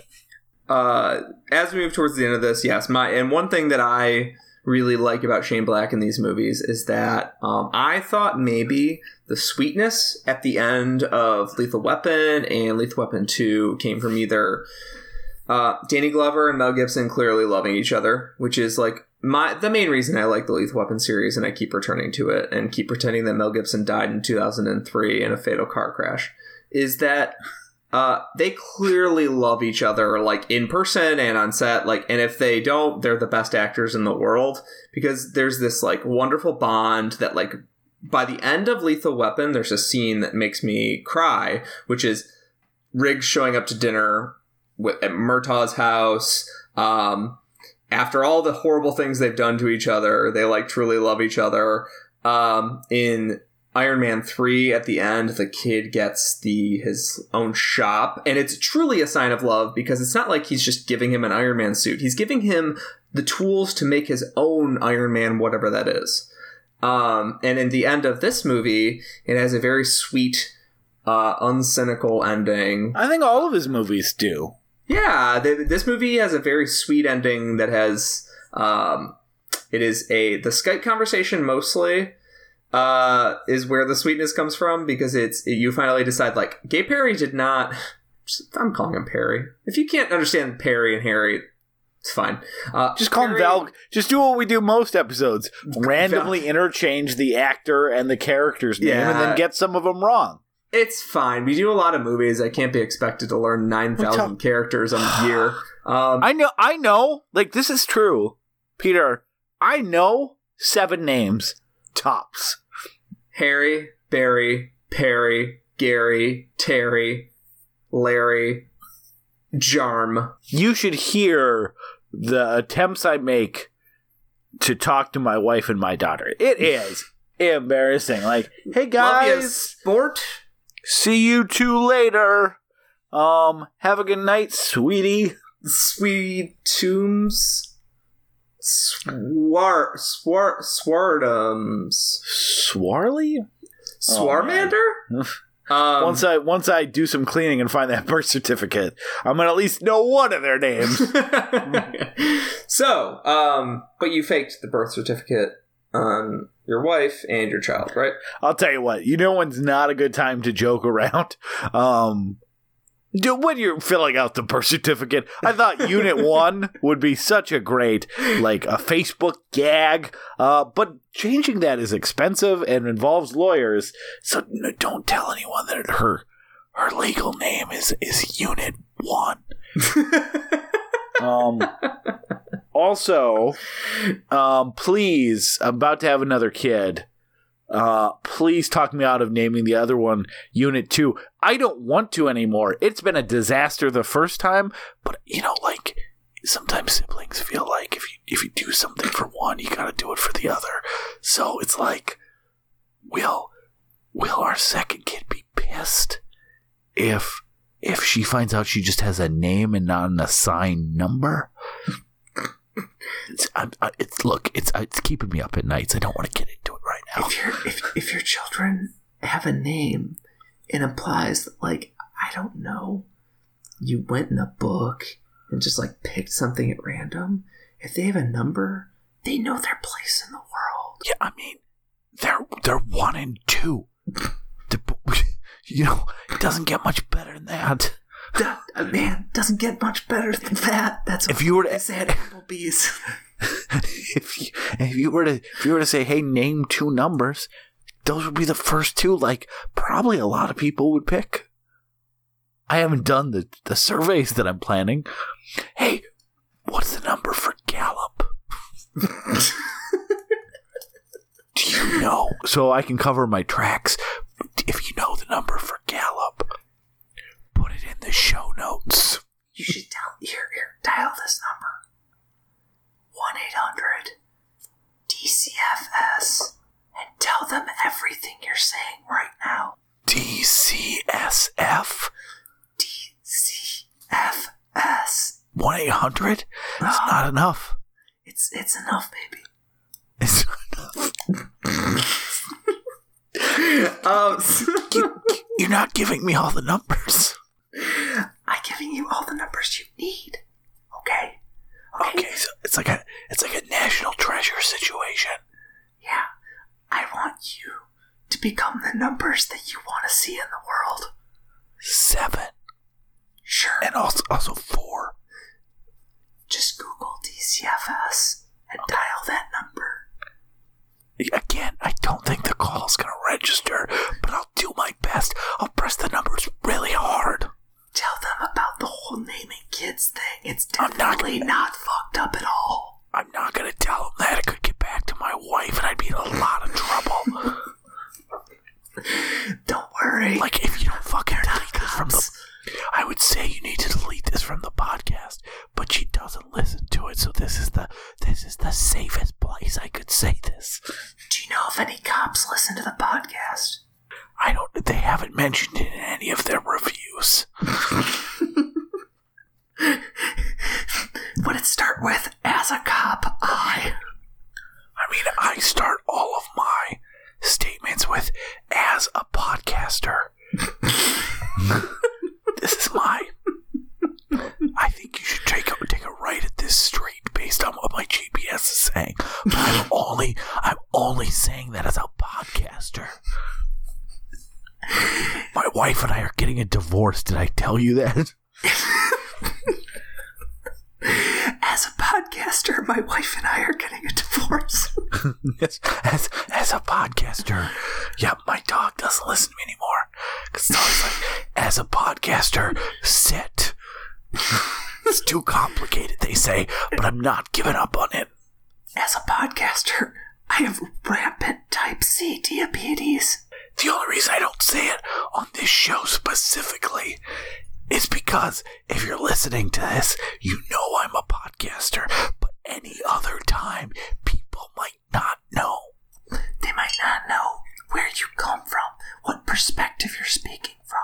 Anything they do might be perspective on the show. I like to give my expertise out front, like, so that they're not like, oh, he said that I should see this movie, but he's just a guy I work with. And then I'd be like, no, but I podcast. And they're like, I better see this movie. You say that, but like, if you were a convicted felon, you would have to start every sentence with, as a convicted felon, I... Where do you think I got the motto for my behavior from? I don't commit the crimes, but I do the time.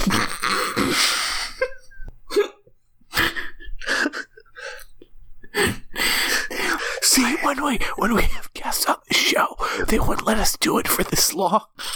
I don't know why I let us do it this long. Or me. Really, I wanted to wrap this up so I could play more Zelda. Yeah, you're gonna play Zelda as the main character and protagonist, Zelda. I thought it was Chocobo. We've been doing it so long, I don't know how to get out of it. Is he Pona in that game? This feels like how I imagine ghosts feeling in Ghostbusters when they get sucked into the trap. Like, how do I get out of this? This also applies. I didn't need the Ghostbusters analogy, really, because it also applies to all traps. Do you think bears whisper when they're in bear traps? I imagine they're much louder. I bet they feel trapped, though. Yeah, I feel that's the part of the analogy I'm really trying to hammer home, not the whispering. How do you think that a musician like E40 who makes trap music would feel when he tries to venture out into like gangster rap, but he can't do it, so he has to go back to trap music to make money? I think he'd feel pretty trapped. If I'm just saying the first thing that comes to my head. I thank you for speaking from his perspective. So anyway, so final thoughts. One thing I want to say about this movie and then Iron Man 3 and Nice Guys, which we were talking about 20 minutes ago. I can still level all the criticisms that I have against this movie, and they are many. I will give Shane Black credit, though. His next two movies have all of the strengths of this movie and none of the weaknesses. He seemed to realize, or maybe, I don't know if he seemed to realize it or he got it out of his system, all his misogyny. I don't know. But at the end of the day, his next two movies take the best parts of this and leave out all of the offensive worst parts. And I hope it's some level of personal growth, but regardless, it makes for movies that I feel better about watching over and over again. This movie has so many great moments. It just sucks that it is under a thematic, oozing grossness of women can't protect themselves and men need to do it for them. I agree entirely. And it is a situation where if this were Shane Black's last movie, it would be less forgivable.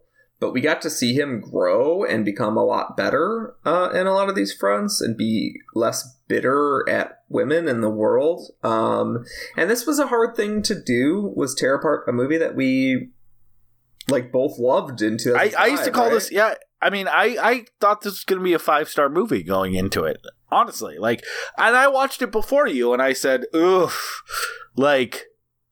there's going to be some stuff to talk about that I didn't remember.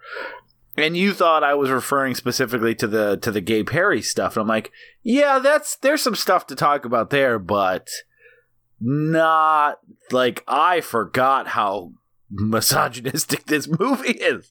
Yeah. So it was a surprise to me. This is my memory podcast where Aaron and Peter kind of spin their wheels and say stuff that they've already said before. You know the fucking drill. You've listened to a podcast before. If you haven't seen it, you've probably seen it. If you haven't, hopefully you've heard our warnings. There's so much good stuff in here, but it's under a layer of bullshit. So you make your own determinations on what your appetite is for that. I wouldn't blame you if you skipped it and went to Iron Man 3 and Nice Guys. But like I said earlier, I do think that this movie is extremely funny. Yep. And it does have a lot of his trademarks, and as a softie at heart, I do appreciate that Shane Black always takes his bitter acerbic cynicism with a grain of salt, and he always wants to laugh not only at the movie that he's making and at the tropes in the Hollywood that he's making his movie, but also at himself. Yeah, and he always makes you care about the characters enough to not find the happy endings cloying, but appreciate that after all the shit that Shane Black puts his characters through, he makes them earn their happy endings. But the happy endings feel legitimate. They don't feel like a Hollywood twist. They don't feel like you're frustrated. That's a prime example of some good character work. If this is his low, that's pretty good. Maybe Last Boy Scout is his true low, but if this is his low in terms of, social awareness and, actually directly offending me. That's a big statement pre-Lethal Weapon. I think Lethal Weapon is pretty safe, except for not anticipating that its lead actor was going to become a monster in 12 years. I always approach 80s movies I love, though, that I haven't seen for a long time, with even more a degree of, all right, let's see what happens. And next week we are doing... we're going to have this episode 17 times, like they did that last Lord of the Rings movie. Yeah. So, man, Aaron, that sounds really sad now. It's I was about... Oh, yeah, I know. I was about to say, so Peter and I are fine. Instead I said, so Aaron and I are fine. But, yeah, so Peter and I are fine. Episode is over. We're gonna keep doing episodes. The next one, as we've, I would say alluded to, but just said over and over, will be Lethal Weapon. I love those movies, but I haven't seen them in a while, and for so many reasons that we've said, I am hoping I love it as much as I did, hoping that I'm able to get through. I can't remember the last time I've seen a Mel Gibson movie, to be honest with you, so this will be good. But I'll tell you what, 2000 Aaron fucking loved those movies, so I'm hoping I love them still. So I'm excited to see what happens next week. I can't think of a better teaser than that. And then we're doing Long Kiss Goodnight. And then we're going to save January's announcement till next week. But the first week in January, before we get to our month proper, we're going to do the same thing we did last year that we said was going to become an annual tradition, and by God it did, where we're going to go through our best movies of 2016 because we don't make the big critic bucks and are able to see all the movies in time for a normal best of list. So we always say, hey, if you're going to be a little late, why not be comprehensive and then really fucking late? Yeah, and that's the fun thing, is that we saw about 90 to 95% of the movies that we wish we had seen for the year by the time we will have recorded this episode, and it's a fun one. So we're excited to release that when we get there. And that's with Joseph J. Finn, previous guest. We're very excited to have him back on, and he was on our 2015 one, and God willing, he will be on our 2017 one. So, but he won't be on our 2018 one because Peter and I are going to get into a fight and stop the podcast for a little bit, but then I'll be back for 2019. Yeah, I'm planning on finding some petty bullshit to fight with you about. I mean, stock options on the podcast. Well, no, Peter, I don't know if people know this. All of our episodes are written in advance, and we have plot lines going out to 2025. That misstep that I just said was supposed to be a joke. We wrote it. I said it says laugh after you get the year wrong by a significant amount, and then just keep going. So you're doing great, honey. Yeah, the great reading of the line that we wrote. We're each other's directors. We are. And so, yeah, so sorry to ruin some plot lines that are coming in 2018, but Peter and I are going to get into a fight, but it's going to get wrapped up with some hot sex. You know that old expression, hot sex. Yeah. Hot sex. Some people dancing, some people prancing, feeling hot sex. So how does one end a Shane Black episode? Well, we wrote it down, remember? If we're going to continue that? Mm-hmm. Saying that? So let me read my check the script. I would check the script, yeah. Women should only fuck nice guys? Aaron, what did you write here? Hey, it was your script week. Oh. No, this was your script week. It was your script week. Oh, sorry. This was the auto-generating script bot 5000 who we didn't check off remove misogyny from his settings. Oh, we really got to stop hiring those interns who are 70 years old. I love 70-year-old interns. They're just really setting themselves up for their future. They got some really regressive viewpoints, though. I thought you were going to start whispering again. I kind of got myself out of it. Yeah. I want to go to bed. I also want to go to bed. Okay. Good night, sweetie. Good night, sweet prince. It's not because you're one of the names I forgot. It's just I just think you're a sweetie. But just like, just for fun. Sweet little baby boy in his manger, dear. Can't you see what he had to go through to come into this world and be here? Sweet little baby boy, just a Savior was born on a day that was so cold. Oh, yes, on a Christmas morn.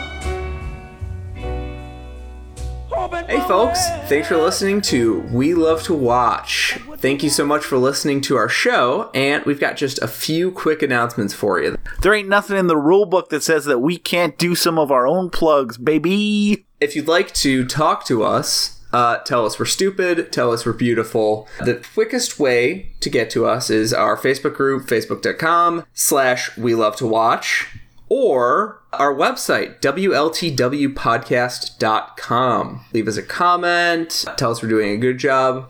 Only tell us we're doing a good job. We're so sensitive. We're sensitive boys. We're soft boys. And if you'd like to help other people, if you enjoy our show and want other people to be able to listen to this fine program that we produce at no cost, We don't get any money for this. You guys have yet to pay us anything. We live and we breathe off of good reviews from iTunes. So if you would please go to iTunes, review our show, give us a positive rating. We would love to get more and more people involved in this show and this community. I know you hear it all the time, but it really does help. And we're also available, if you don't use iTunes, we're also available on Google Music, Stitcher, TuneIn. We're currently on SoundCloud. We'll take that out if SoundCloud goes away. That's it. Thanks for listening. Stay tuned, guys, on our Facebook page especially. We're going to have a lot more polls, a lot more prizes, and a lot more interaction with you guys. So keep it tuned in. Let us know what you guys are thinking. And again, above all else, thanks for listening to We Love to Watch.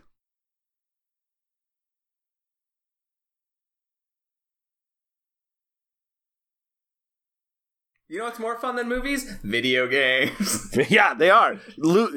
When you're like upset about something stressing you out, maybe you get into a fight, maybe you have a bad day at work, what's your preferred unwinding, video games or movies? My preferred unwinding is actually jacking it. That's the secret third option. Is spanking it raw style. But I'll settle for a nice television program.